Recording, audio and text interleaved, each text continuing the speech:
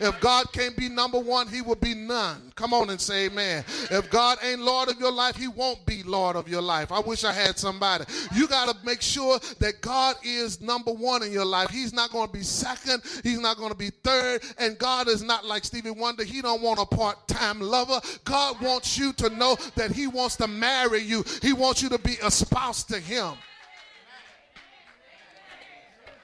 He says here that and Moses did everything according to as God commanded him. Verse 16 says, so he did. Now, the thing I love about this is that first Moses did things and put things in order, and the reason why God used Moses and chose Moses is because Moses was obedient. Moses did exactly what God wanted done. He couldn't trust Aaron because he knew Aaron would fare or he would side with what the people may want. Because one day the people wanted a molten calf, and Aaron said, well, I'll build you one. Just bring me your gold and your earrings. Oh, yeah, come on and say amen. God knew that Moses, he anticipated the faithfulness of Moses because Moses had left Pharaoh's house with all the riches and all the luxuries of life and decided, I don't want no more of that. I just rather herd some sheep in the wilderness for my father-in-law. And guess what? He was faithful doing that. When you're faithful over a few things, God will make you ruler over many. Do I have anybody here that received that word today? You got to understand, God took Moses, who had all that he wanted in Pharaoh's house, and God moved him out of there, amen, and had him in the backside of a desert, not bothering anybody, but God looked in the backside of the desert and saw his faithfulness. What I'm trying to tell you is that people may not see your faithfulness. Oh, come on and say amen. You may be in a place where it look like nobody notice how you are. Nobody notices that you're doing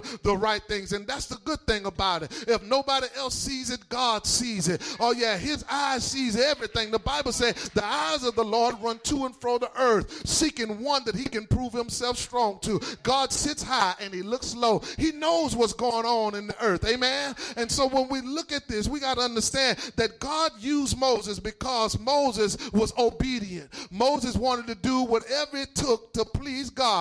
And he took down notes and he said, I'm going to do this according to as God commands me. Oh yeah, and since Moses did things the way God wanted it done, God said, Moses, I think I can talk to you face to face. I think that I can be your friend now. Come on and say amen. And so he said, Moses, I'm going to make you like a God, and Aaron would be just like your prophet. I wish I had somebody. Oh yeah, God wants some people to be like a God. In other words, he wants you to be a child of God.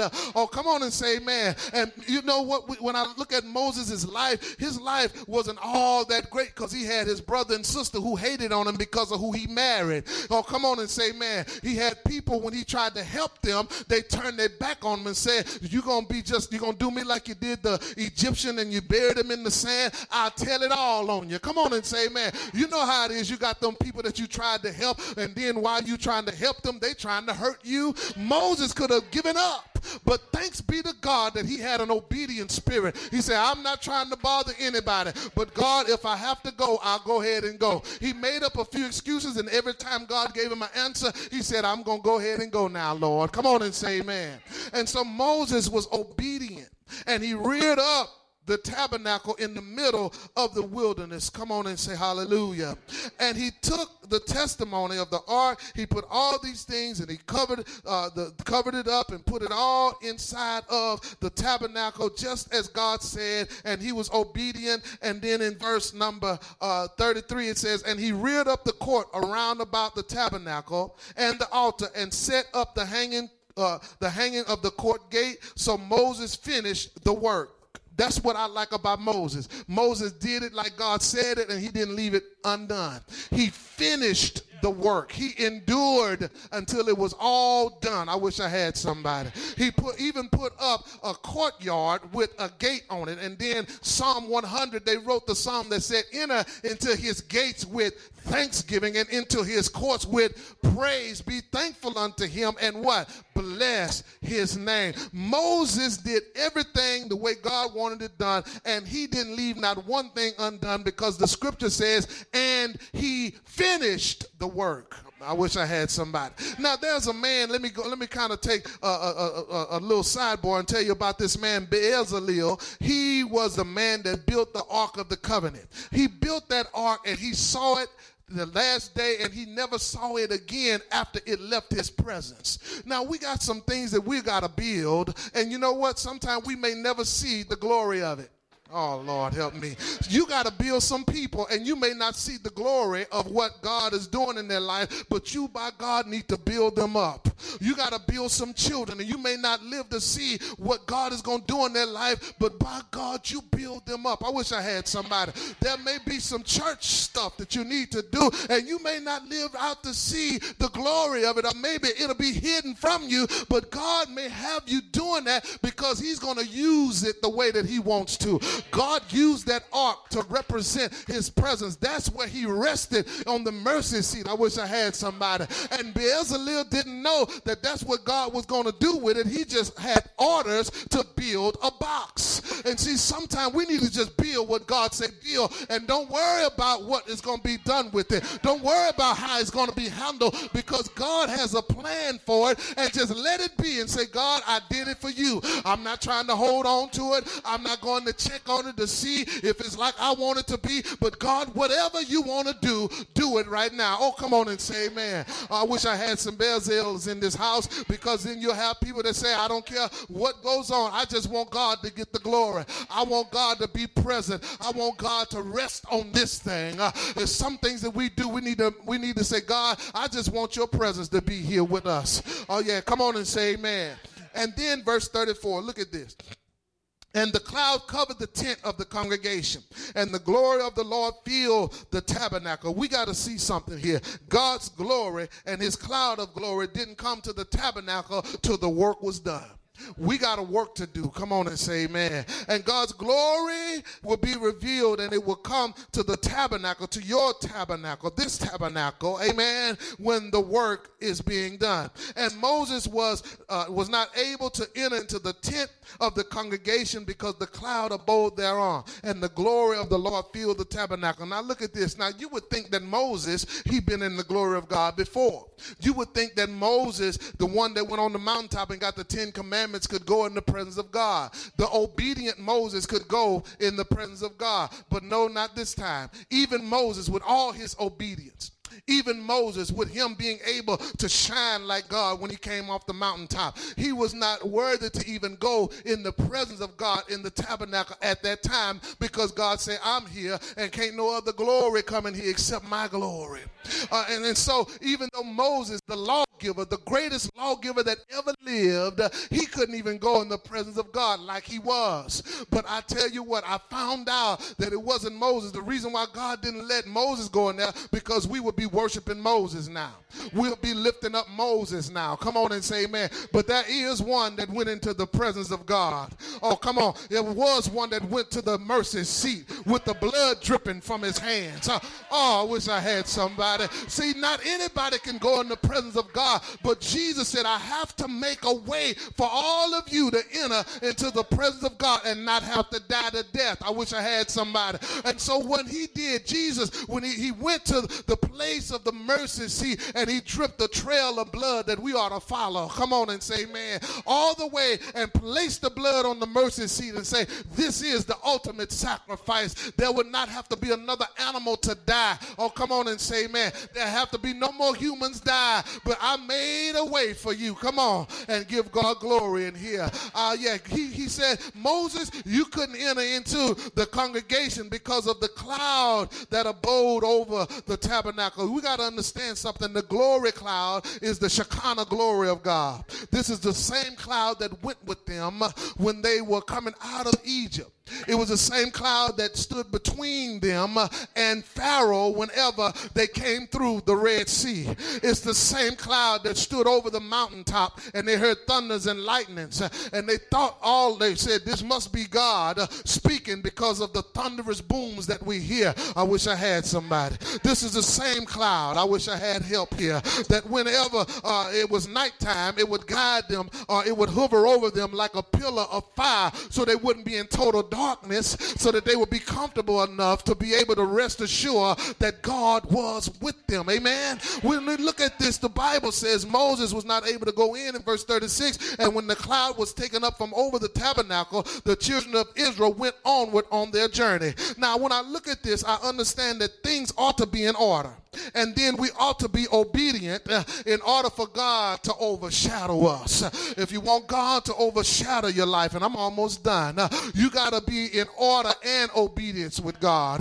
I wish I had help here. But the Bible says that when the cloud overshadowed the tabernacle, that the people came to attention. See, it's something about the glory of God. When God's glory rests upon somebody, people will pay attention. You wondering why people are always looking at you? Well, it's because of the glory of God that's upon your life. You wondering why they always got to say something about you? Well, it's because they want to talk about the glory, although they don't know the true story. I wish I had help here. You got to look at the glory of God being upon the tabernacle. We are the tabernacle in which the glory rests upon now. There's no tabernacle in the wilderness unless you're in the wilderness. But guess what? God will overshadow you no matter where you are. If you're in the wilderness, he'll overshadow you. If you're on the mountaintop, he'll overshadow you. If you're trying to go through the green pastures, guess what David said? He'll lead you in green pastures and beside the still waters.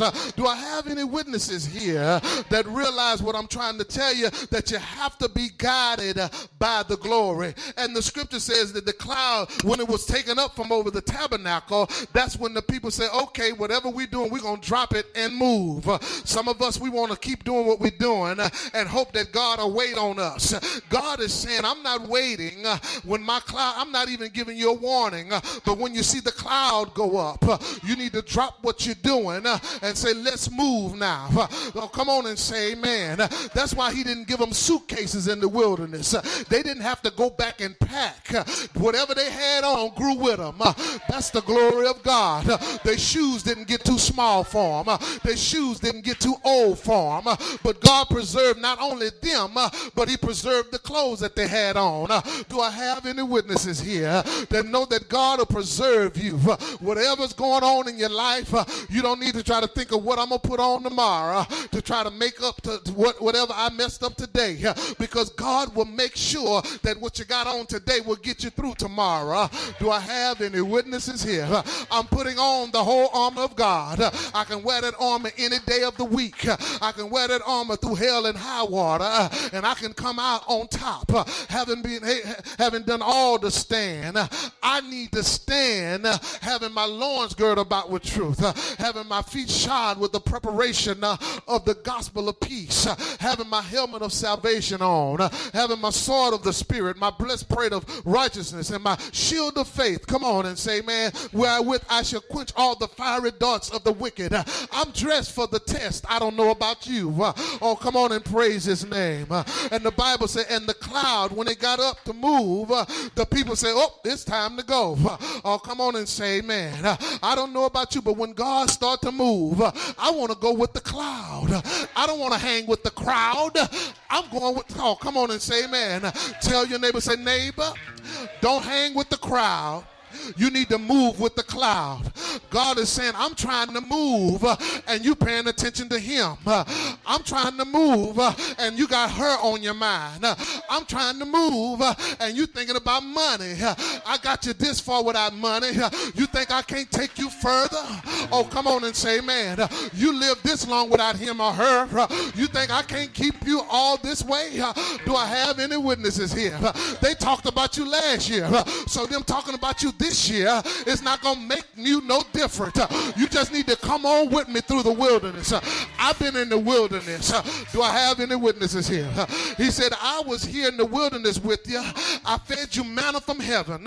When you complained you had no meat, I gave you flesh to eat. When you didn't have no water, I gave you water to drink. So stop your complaining and let's move. Oh, you need to tell your neighbor, say, neighbor, say, oh, neighbor, stop your complaining and let's move. It's time for us to go now. We've been here long enough. He said, I've been trying to get you over to the promised land, but all you want to do is complain. I've been here with you for 38 years, and now I want you to build a tabernacle in the wilderness. You see, I love what God did. He said, let it be a tabernacle, meaning a temporary place. In other words, we're not going to keep it like this all